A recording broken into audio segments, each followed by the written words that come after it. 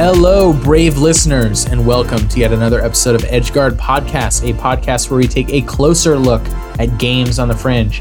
My name is Jordan. I am your host. I'm joined this fine day, as always, by my co-host and good friend, Blake. Hey, everybody, it's me. It's Blake, here for the podcast that you're listening to. That's him. What a fun Blake surprise, right? I know. They weren't expecting it at our usual time, every day, every Sunday. Blake is joining me today for a somewhat special episode of the podcast because we're revisiting a new project from creators whose games we've played before. In fact, and who we've interviewed, friends of the show. I was getting there. Well, you were taking too long. You took your damn sweet time. I was building up to it. Yes, we're playing the new game by Turnfollow, who you will remember as the design duo behind packing up the rest of your stuff on the last day at your old apartment. Old apartment, yeah. Which was a game about moving and kind of the nostalgia and the feeling of packing things up. And Turnfollow, you'll remember, is composed of Ian Ensley and Carter Lodewick, who are the team behind the game we're playing this week, which is their newest game. It's called Wide Ocean Big Jacket. And we were very fortunate enough to get to play. We were allowed to get the codes just before it released, but by the time you hear this, it will have released. Mm-hmm. So we were we're very grateful to them for giving us a chance to look at it. This is their new game. It's a very similar art style. They've really kind of developed a distinctive art style that is very familiar. But this game is a little more narrative. It's got multiple characters, and basically you play as a group of two 13-year-olds and the aunt and uncle of one of them, as they go on a camping trip and get into all kinds of hijinks and have experiences and talk about their lives and their feelings. And it's very tender. The first thing I would say about this game is something that just occurred to me when I was playing it, is it felt very cozy. Sure. Which I feel validated by in the description for the game. Mm-hmm. It says playtime 60 to 90 minutes. Parentheses, like watching a good movie with friends or curling up to read a book. So very... All right. I see that. See? Yeah. Yeah, I mean, it's a sweet game. It's a funny game. It's a heartfelt game. And we'll get into all that. I do want to say, before we start, because this is a narrative game, a little bit more so than the last game we played by them. It's definitely more narrative and writing driven. We should say, in fact, it got finalist for excellence in narrative for IGF 2019, which is the independent game. Wait, this says 2020. Oh, does it? Well, the awards are in 2020, but it's for game. It's kind of confusing. Yeah. You have to submit in 2019. Anyway, it's silly. But yes, IGF nominee, which is pretty exciting. But I will say we're going to talk about a lot of stuff, and a lot of the joy from this game comes from reading the funny jokes and experiencing the story and the little touches as they happen. So I'm going to say, if you haven't played the game, I strongly recommend that you stop listening to this right now. Go buy it on itch or Steam for $8 and play through it. It's worth that. It's very worth it. It's one of the best games of this type, this sort of like very short, 90-minute games that I've played.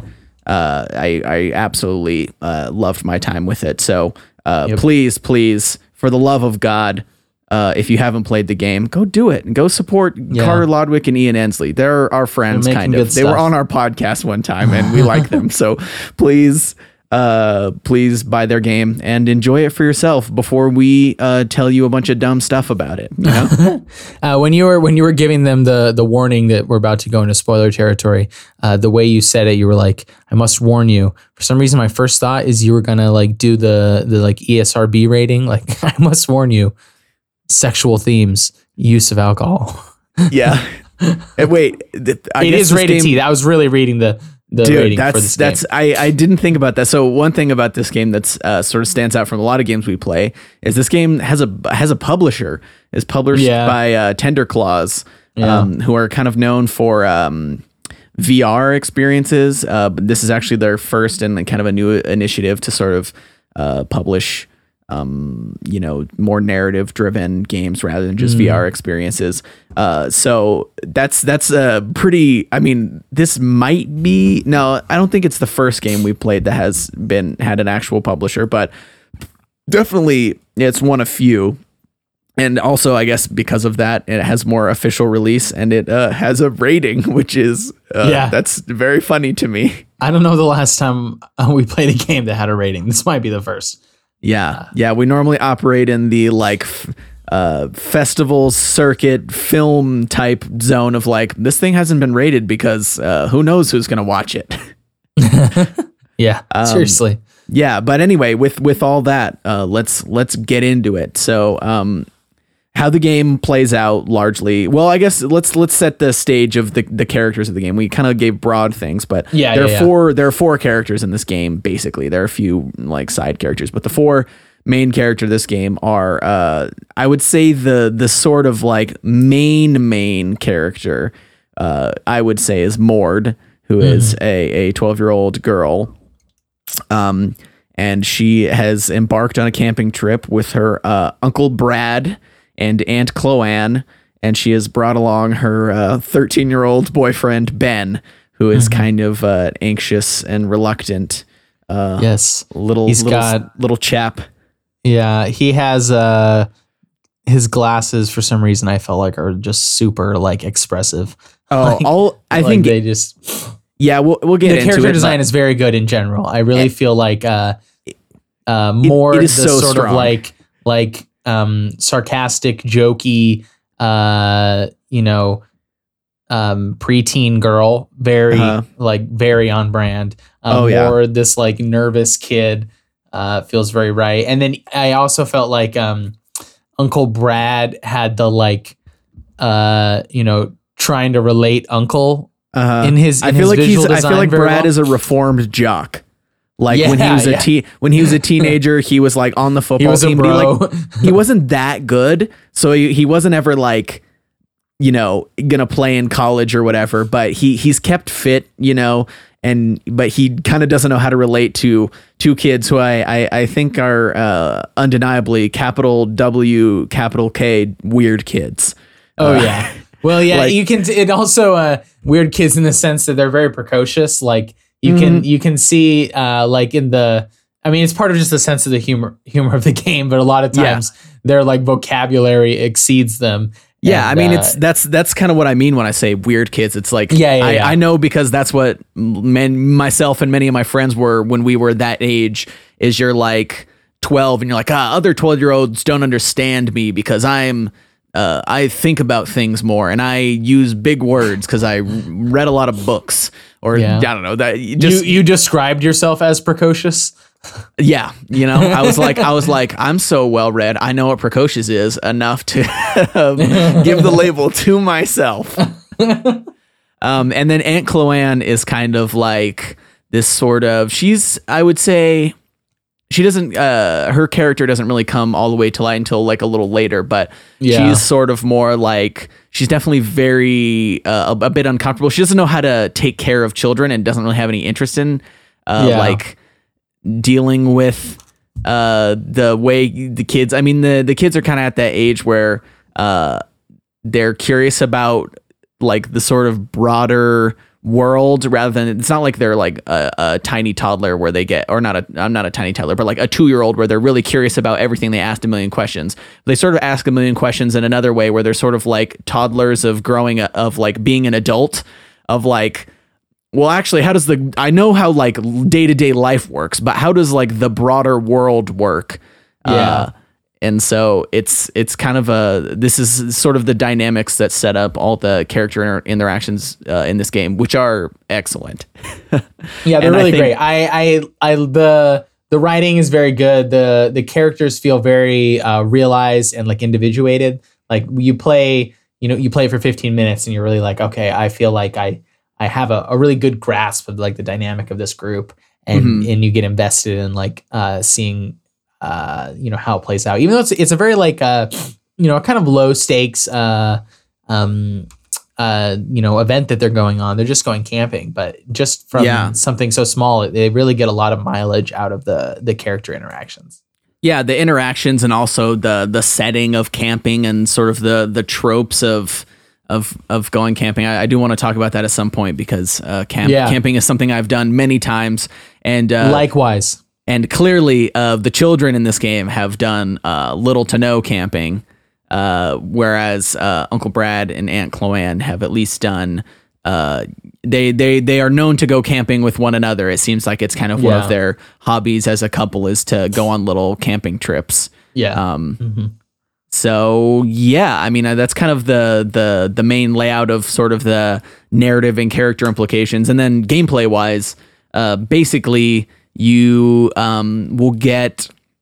There's kind of a few different ways that parts of the game that involve gameplay sort of play out.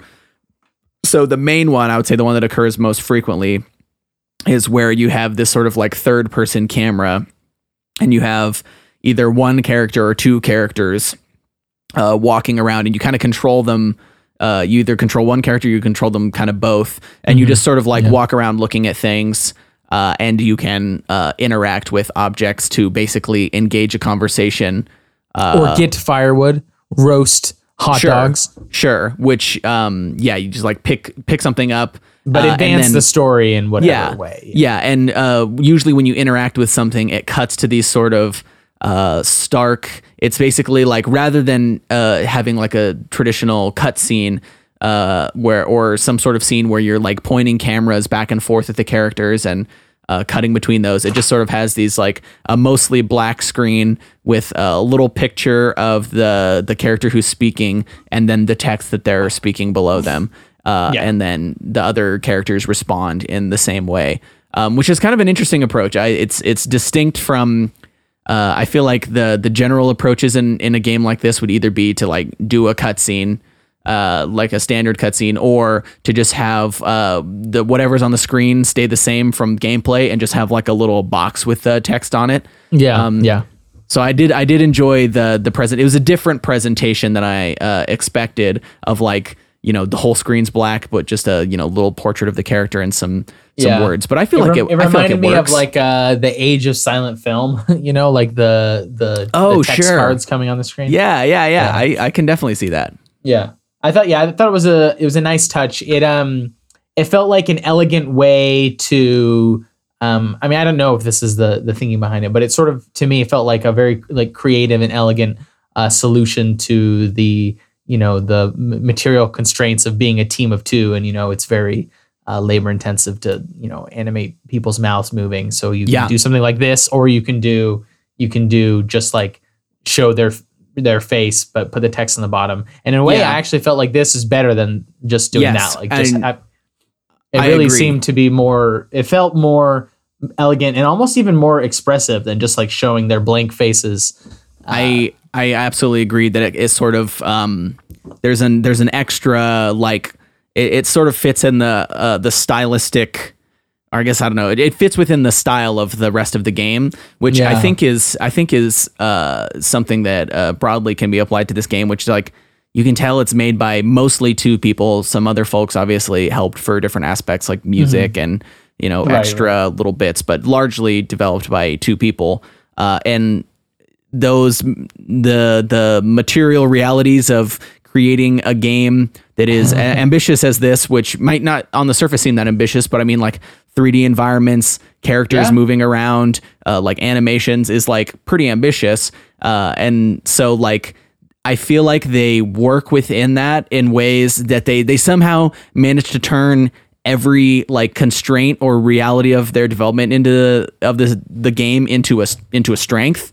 Yeah. So like totally. the biggest example for a good way to me put it, yeah. is in the animations, because obviously as the characters walk around, there are animations, but they're really there's hardly any frames of animation. Like each walk cycle is like 3 or 4 frames of animation. So it kind of have like this weird. It's not quite jittery, but they just kind of like it looks like a flip book animation or something, right? There's just really not that many frames of animation to do them walking, whereas like traditionally in a 3D game you'd have 30 or 60. You usually if you have your game running at 60 frames a second, you have 60 frame animations or something. I mean, obviously, in a 3D game, they'd be keyframes, so you're not actually like individually animating. You're not hand animating 60 frames, but anyway. So to have these like really sort of cut down animations, it seems like it might be something that would make the game look really rough, but it actually ends up really cementing the style and the look of this game into something that is just so good. It's just oozing charm, and like I don't know. There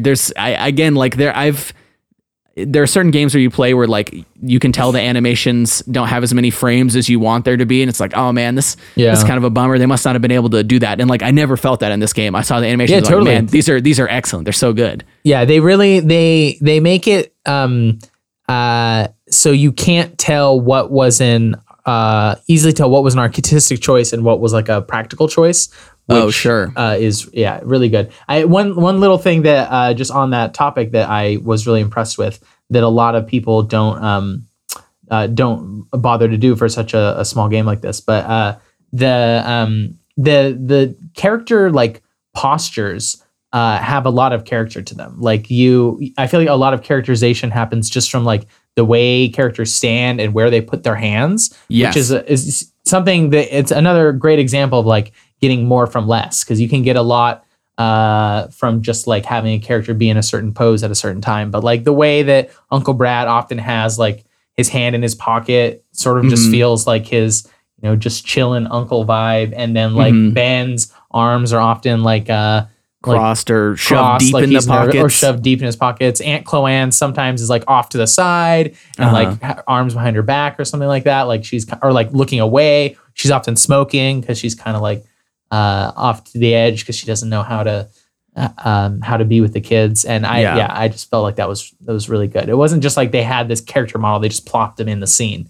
It was they really made it seem like everything was very intentional. Yeah, so that brings me to sort of the other more prevalent gameplay or how gameplay plays out is that you'll sort of be placed in the center of a scene, and you'll be able to flip the camera around between a few different positions, usually pointing at the different characters, and the characters will be sitting in a static position, and you're just flipping the camera between them. And through these static positions, you sort of see the way they're interacting with one another, and then you'll usually be able to, or then you're able to do the same interaction you would with during like the third person walking around parts where you pick a character and you sort of like carry out a dialogue that character is, usually it's like that character engages a conversation and that's the conversation you're jumping into. And the posing of the characters in these scenes is just like, it's so good. The amount of character they imbue into like every single static pose in this game is just like, it's crazy because games with so much more get so much less out of their quote unquote static poses and out of their animations. So for a game where it's just like these characters are literally like, they're just sitting still. They're not even doing like an idle animation, to get so much personality across is just like, it's great. This is a game that is just the sum of so many small details that like absolutely work, and you can tell we're like very, very carefully honed. That I don't know, it's just so good. Yeah, I like the another thing they do in those scenes where you're just turning the camera is sometimes between so you can pick a character to kind of trigger the part of the conversation. And then after the conversation's over and you go back to the character models rather than the title cards, sometimes their posture or arrangement will have changed, in reference to whatever they've done. But only slightly. Only slightly, yeah. And they often get some really good narrative moments out of that. The one that I took note of just because I loved it so much. I have a guess for what it is, so I'm ready to hear. Okay, we gave the spoiler warning like 15 minutes ago. We didn't actually talk very much about the plot, but now I'm going to. But when they're all around the campfire, and Ben tells his horror story, which is such a great horror story. He tells it as if it were true, but it's this crazy story of like these rats coming out of his sink that's genuinely horrifying. I was like, oh Lord, like you killed it on the scary story, Ben.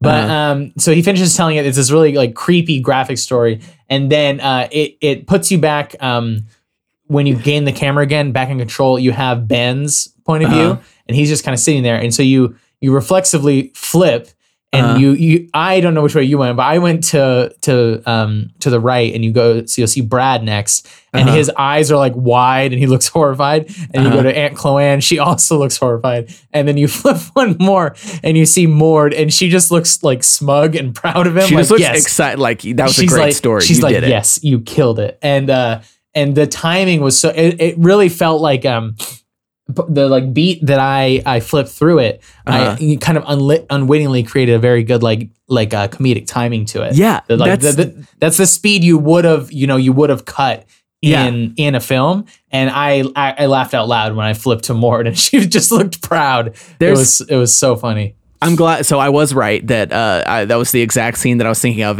I think my favorite detail is you can see the characters looking off screen at each other. So like in that example, Chloanne is like, she's kind of like, and she's looking over out of the side of her eyes at Brad, who's just like looking at Ben like wide-eyed.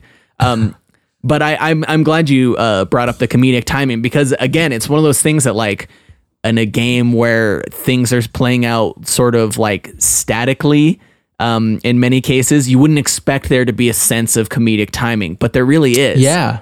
It was really impressive. It really made me think about like that as an affordance that doesn't get used very much in games. Mm-hmm. Like by arranging, arranging the scene in a certain way, you can like kind of have like emergent comedic timing. So good. Yeah, it's amazing. It's like how do you even make that work? It's great. And I think furthermore, one of the ways they get it is using sort of like what in film you might refer to as a smash cut, which is that you go from action and you sort of cut at a moment rather than cutting between action. So saying like, all right, now the action has stopped, so the scene ends and we're starting another scene and the action will build up. Is you're in the middle of one scene of action, you cut to another scene of action, sort of like in media res or something, like in the middle of an action already happening. And they do that quite a bit in this game. This obviously isn't this only game to do it. I think 30 Flights of Loving is kind of known for being really influential in the indie space as like a game that really utilized smash cuts of like cutting from one moment of gameplay to another moment of gameplay at a unexpected moment. But they use that as well to kind of move the story along, but also to get sort of like comedy and emotion out of different scenes by sort of just quickly cutting, or not even quickly, but carefully just cutting the camera to another, or cutting the action to the next thing that's going to happen. Yeah, in retrospect, I guess I didn't think of this explicitly at the time, but the title cards really allow you to create, cut-like effects. Because you're going from black to, because in video games, there's often not very many actual cuts because it's kind of like a smooth camera controlled by the sure, because you can do it and you can't do that in a movie, so it's cool and it's objectively better, right? Yeah. Yes, of course. So I want to think of where I want to go next. All right, I know where I want to go next. Camping, Jordan. You said you had a lot of experience camping, which I actually wasn't Boy sure. Scouts. I grew up in the Boy Scouts. We used to, and I lived where I grew up in southern New Mexico. It was like, because it's, just outside the city limits is just empty desert. You could go to a campsite with a 20 or 30 minute drive. So we would do it all the time.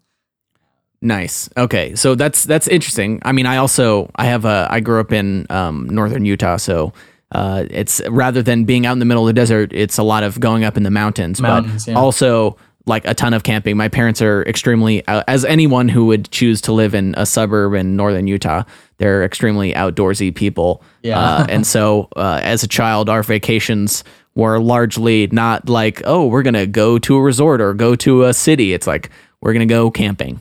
And so it was interesting having that sort of mindset and watching something play out and as like these kids' first camping trip, and also even the adults, where it's like implied that they've been camping quite a bit.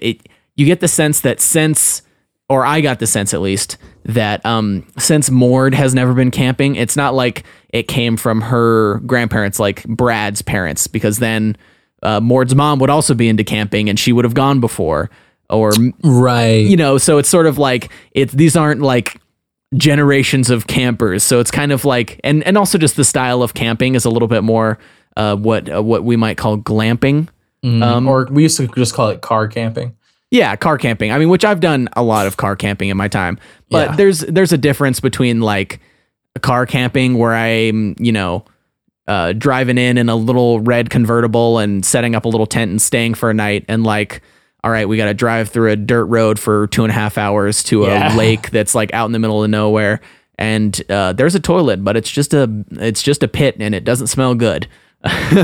And also I think another aspect is that this is like a coastal camping with the ocean. Beach. Obviously, I mean, wide ocean, big jacket. So I kind of got the impression this is like California.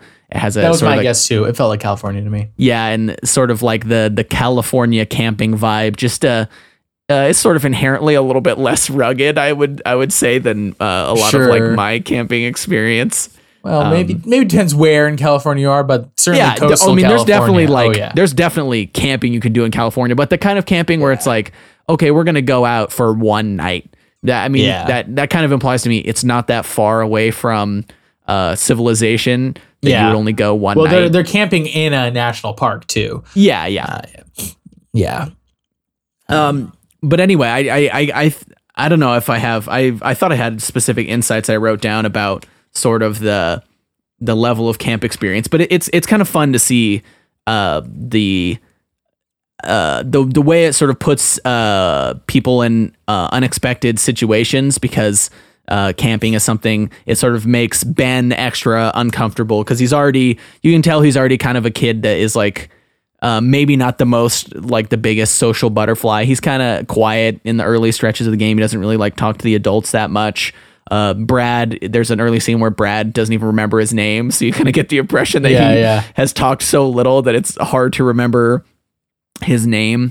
Although he does eventually go help Brad pick up the wood without being asked. Oh yeah. He's a weird kid. He's a weird kid and he's a good kid. Both capitalized. He is a good boy. But there's a moment where Ben sort of like comes to this realization about camping, that he's like, oh, it's like you're in a whole little different world when you're camping. Like your campsite becomes like your whole world rather than the everything around you, which is kind of plays into like the sort of precocious, like brainy preteen.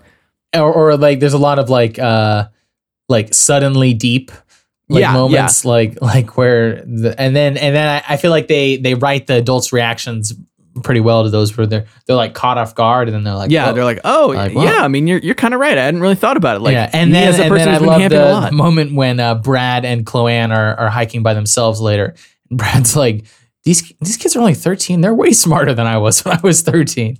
Yeah. That was another thing that made me feel like Brad used to be a jock, because like when he was 13, all he was thinking about was like playing baseball or something. Sure. But anyway, I think on the topic of camping, I felt like they got the narrative beats of camping very right. Yes. Like Yeah. something about like, you know, there's sort of like a natural like 3-part phase, like narrative arc to camping. Like it's arrival, setup, you know, make the fire. Then it's like, or arrival, setup, you know, get exploring. And then there's nighttime with the fire.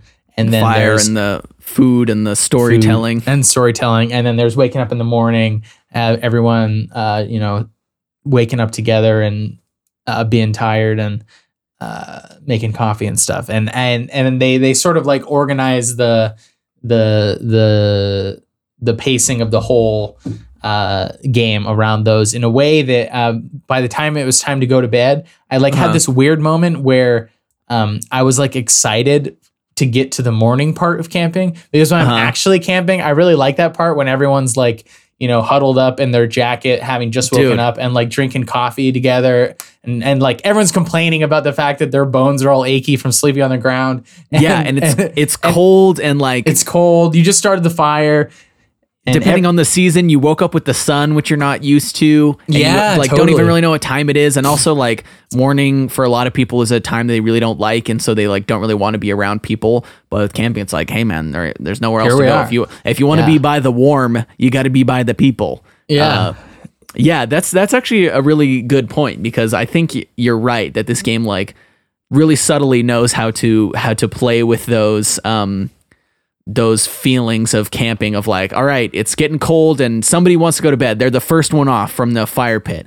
And, you know, depending on the crowd you're with, it's like, okay, then someone else follows them immediately, like their partner, Brad in this case. And then the kids decide to go and get up to some night shenanigans.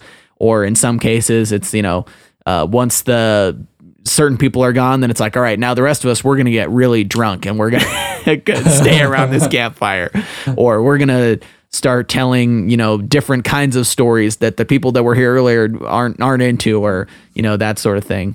So the dynamics and the feelings of the different moments of the camping arc are all really nailed here. Yeah, totally. It made me want to camp. I was like, dude, I want to go camping.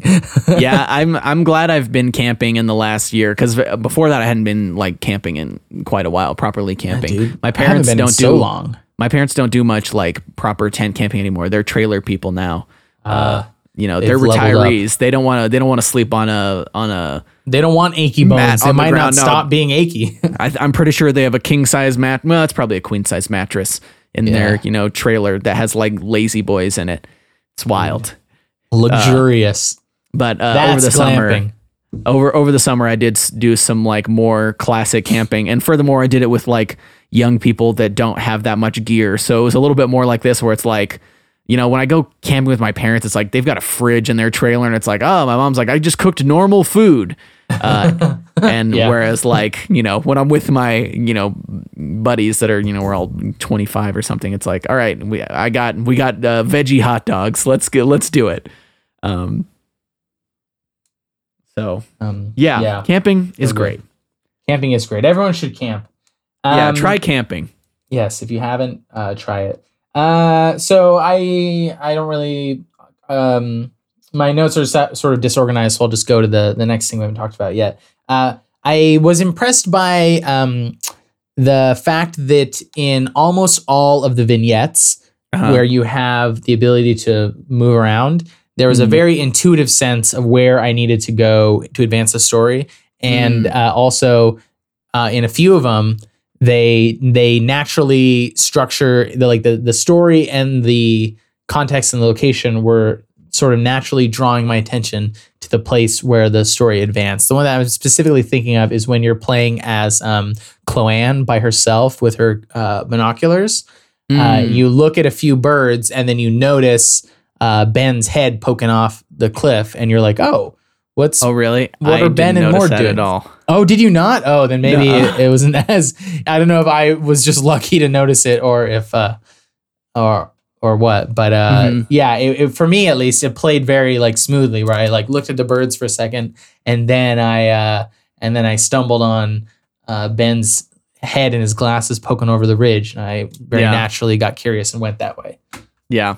Yeah, I would say there's I largely agree. There are a few moments. Actually, there's only really one moment where I just like it took me 5 minutes of wandering around to figure out what I was supposed to be doing. And it's when you're playing as Brad. Chloanne's hiding from you in the tent, reading her pulpy, trashy romance book. You put away a bunch of the stuff on the table, and then I could not figure out what to do. You had to pack up glow bones, but I honestly, for a while, I thought I had like bugged out the game because I walked around like, I do not know what I can interact with. And then finally I was like, yeah, that's bones. Fair. Yeah. I guess in the moments when you're supposed to interact with something, you can sometimes lose track of what your objective is. The one place that really happened to me was the nighttime scene with Mord and Ben, when you find you're supposed to find the nice spot or whatever. It's when you decide to sit down and hang out. But I had to wander a bit before I stumbled into that. Oh, interesting. Because that one I'm like, oh, fire pit. That's it. There's always on a beach where there's not supposed to be a fire pit. There's always a fire pit. Yeah, I guess I just started walking the wrong way, and then that'll get you. Yeah. Okay, I wanted to talk about something. I kind of mentioned it or alluded to it earlier, but I want to talk about so the writing of the game. I should hope, like everything else we've talked about by this, the writing is extremely good, and I think partially I've avoided talking about it because it's. I know we gave a spoiler warning, but I mean, you should experience the jokes of this game for yourself. Yeah. But I did want to talk about just like some sort of, rather than just like word choice, some little touches to the text that imbue it with more character than most other games of this sort would do. So one of those is the capitalization of words. Not even like all caps, because all caps is pretty common, but sort of putting capital letters at the front of words as sort of like declaring their significance, or like this is a title of something. And I feel like the kids do it a lot, and the parents don't do it as much, and or not the parents, the adults don't do it as much. So it's sort of like reinforces the theme of like kids sort of like thinking about things being important or grown up as like, all right, this is like capital T something. You know what I mean? I'm not sure if I'm articulating that point very easily or very well, but yeah, I thought I know what you mean. Yeah, I thought the way it's like not something I would have thought about being used so effectively, but if you're paying attention, I noticed it. Where was it? I think I wrote. There's a part early in the game where Mord is talking about something, and she says the camping trip as just like the trip we're on, and all three letters of the camping trip, or all three words, are capitalized at the first letter of each word. So because of that, I was sort of paying more explicit attention for the rest of the game, and it's actually a trick that's deployed many times throughout the game. And it's kind of like, man, I never thought about how much, like, obviously putting the whole word in all capital letters is kind of like, this is being yelled, or this is a forceful statement. But having just the first letters and the two kid characters, it's like pretty common that they use this. And it was actually, I was like, wow, this is a pretty subtle way to actually add a lot of character and sort of like give you a better sense of how these kids feel about it, and also the way that they're saying it to each other. Yeah, because the camping trip, with the capitalized letters, makes it sound like it's like an event, like a huge thing. Because in her mind it is. She's never been camping before, and like, this is her first little boyfriend, and this is like their first outing together, and her parents aren't around. Yeah. The other thing that capitalization and sort of textual stuff like that remind me of is it felt very much like online communication. Like it could be someone in a comment thread or in a Facebook message, which also helped to characterize them because there's this sort of generational thing where these kids who have grown up with communicating social media will have different sorts of like textual habits. And so I thought that was exactly the next place I was going to go. So I'm glad you went there for me. I know you so well, Blake.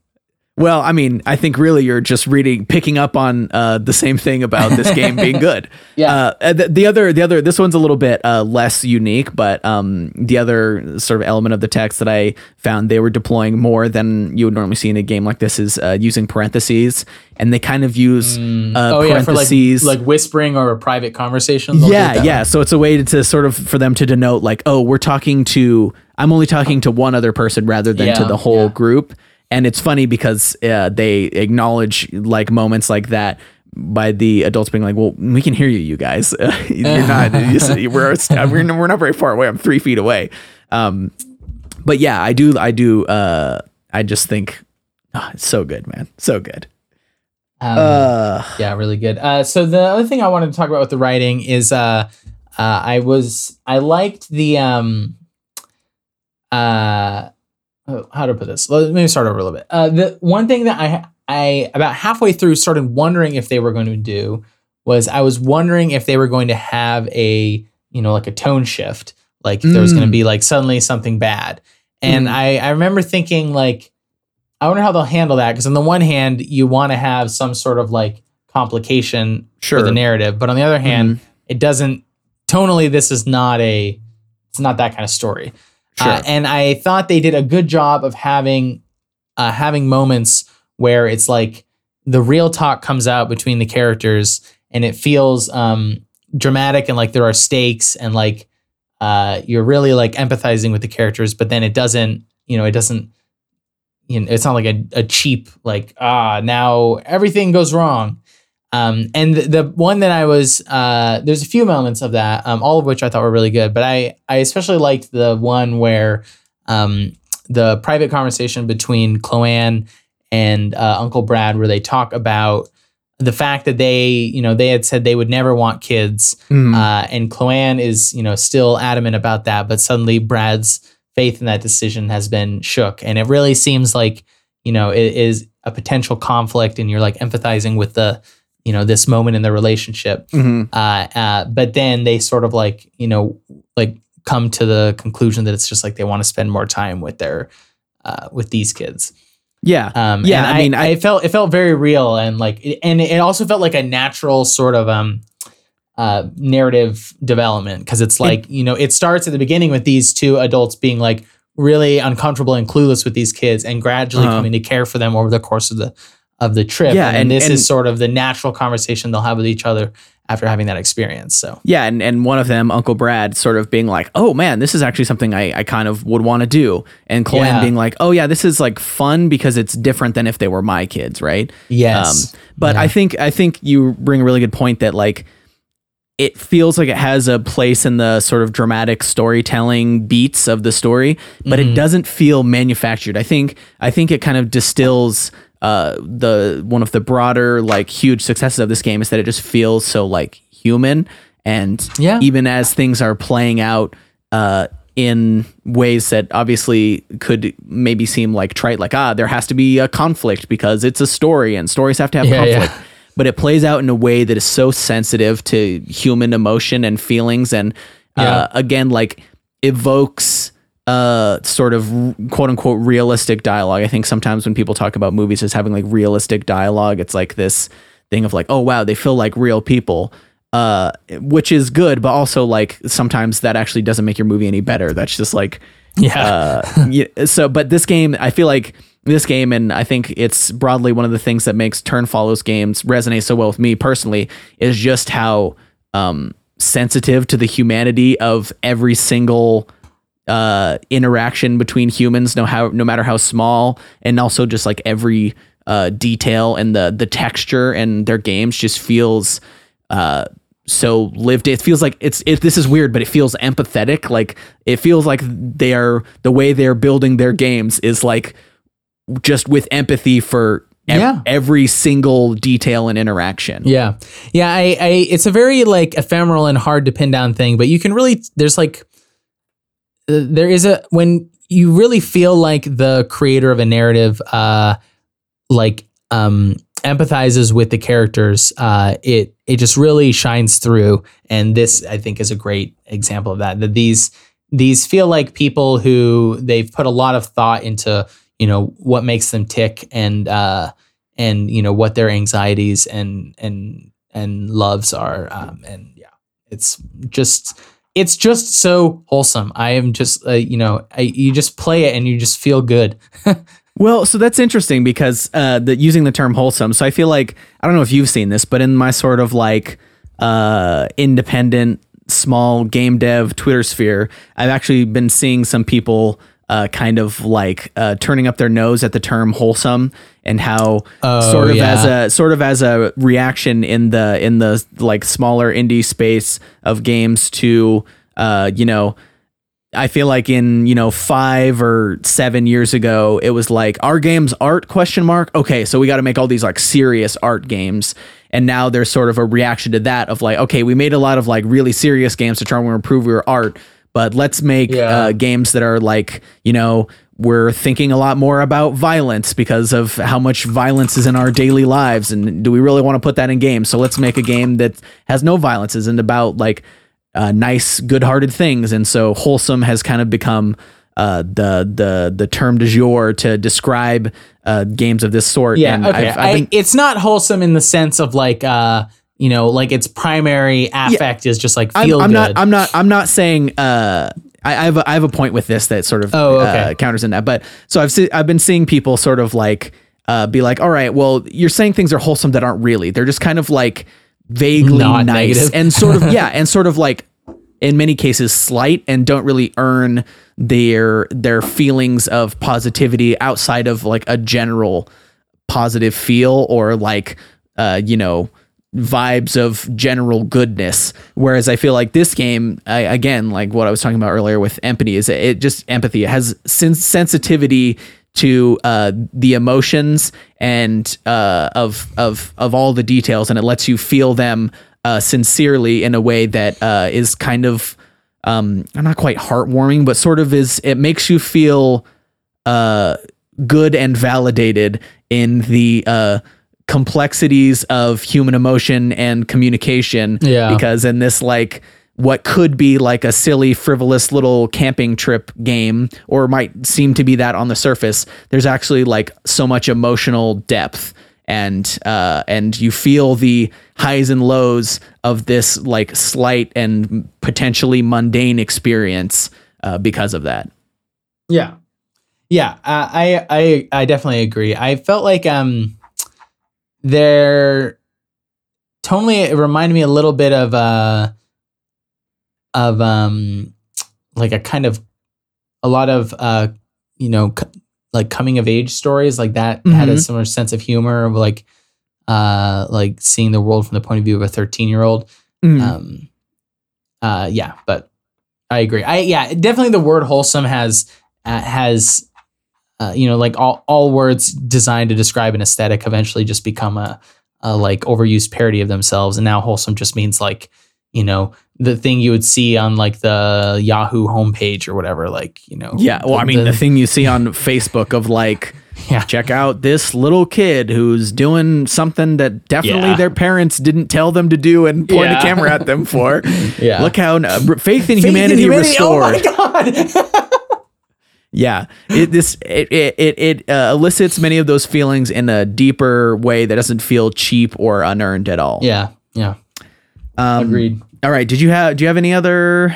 I had a few just like specific moments I wanted to ask you about. So I was curious, since I only played it once, who'd you pick for? There's a couple moments when you have a choice of which character does something.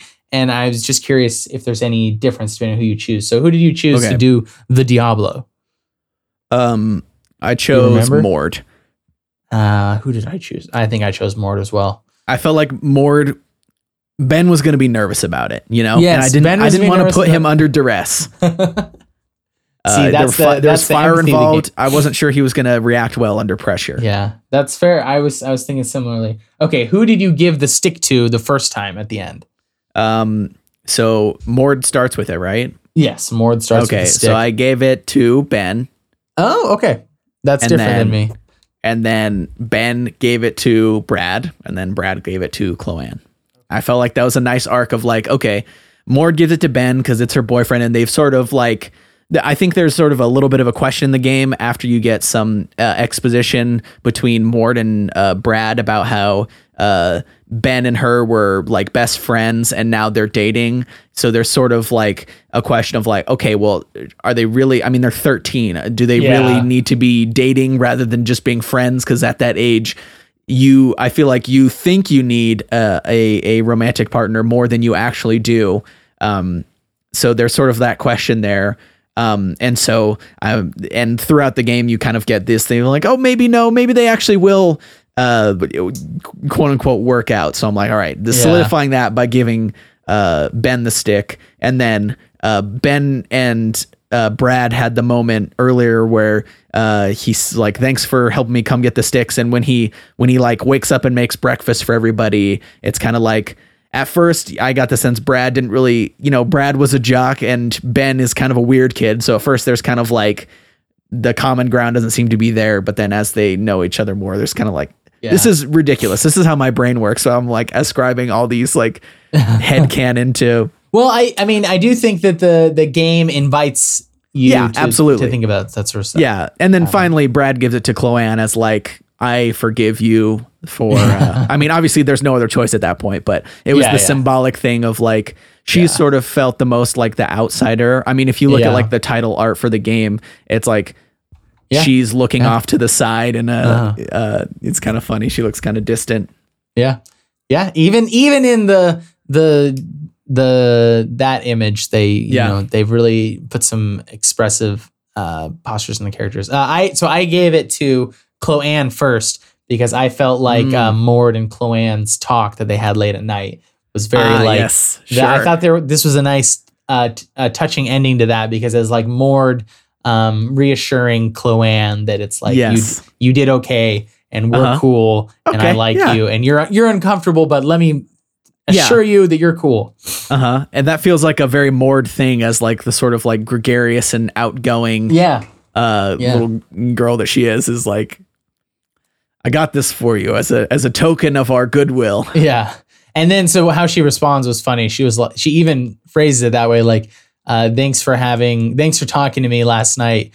If I ever have any more detailed questions, I'll come to you. And then Chloanne's like, great. Perfect. And then who did Chloanne give it to? I don't remember what order I did the rest of them. Wow. She might have given it to Ben. I don't remember why I did that. Just because I was like, Brad doesn't need it. Yeah, he's good. He's a jock. He doesn't think about these sort of things that hard. He doesn't think about the sticks. He doesn't ascribe as much meaning to it as Ben would. Yeah. All right. I had I actually had a thing that I just remembered, which is that I wanted to talk about the visual designs of the characters. We talked about the posing and stuff. But the sort of like awkward shaped bodies and like noodly limbs of the kids. I really liked, I don't know why, but Mord has this weird like kind of hip gut thing that I felt like was it just for some reason really fit her character. It like, seems like a prepubescent little girl that's just like, your body's just a kind of a weird shape. Like, I really feel like they made the both of the kids seem like they, that sort of like 13-year-old thing of like you're growing into your body and don't quite it's almost like you're in a suit that doesn't completely fit. Like you're just this awkward thing inhabiting this body that's all weird that you don't fully understand. And I feel like they captured that pretty well. Yeah, so I totally agree with all that. And I also wanted to add, I was reading an interview that Gamasutra did with Carter Lodwick and Ian Ensley. And there's this excerpt that I thought was pretty good.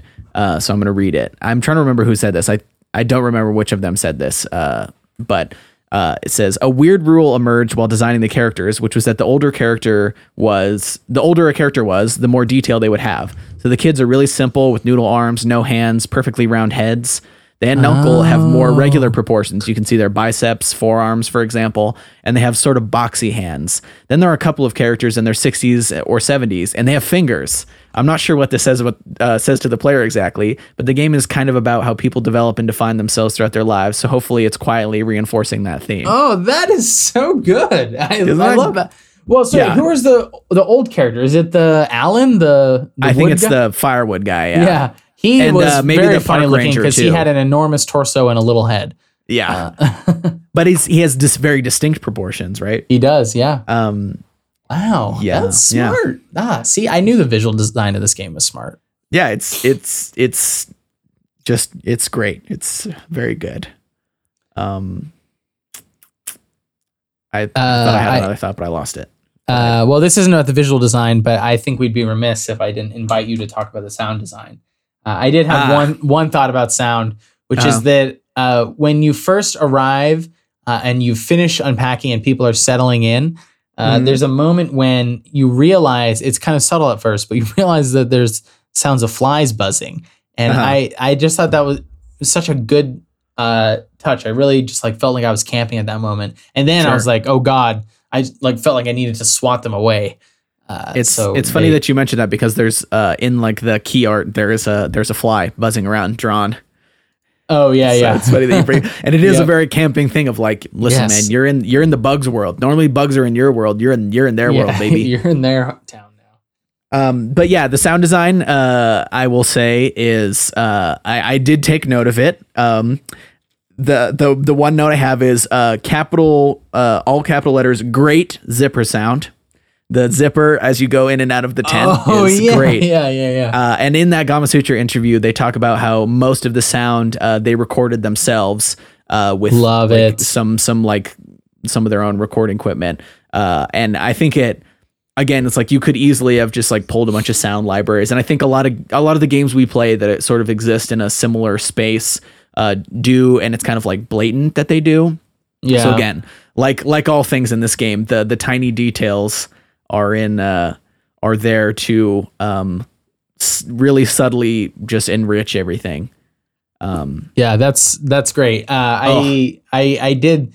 Yeah, that was another good moment that just like the sound really made you feel like you were camping. Yeah, absolutely. Yeah. All right, I just thought of the detail I was talking about earlier when we were talking about the character design. This is a weird one, but the way that Brad holds a beer can is so weirdly evocative, which is like, if you pay attention in any scene where he's not like taking a sip from it, so his hand is just like literally a box.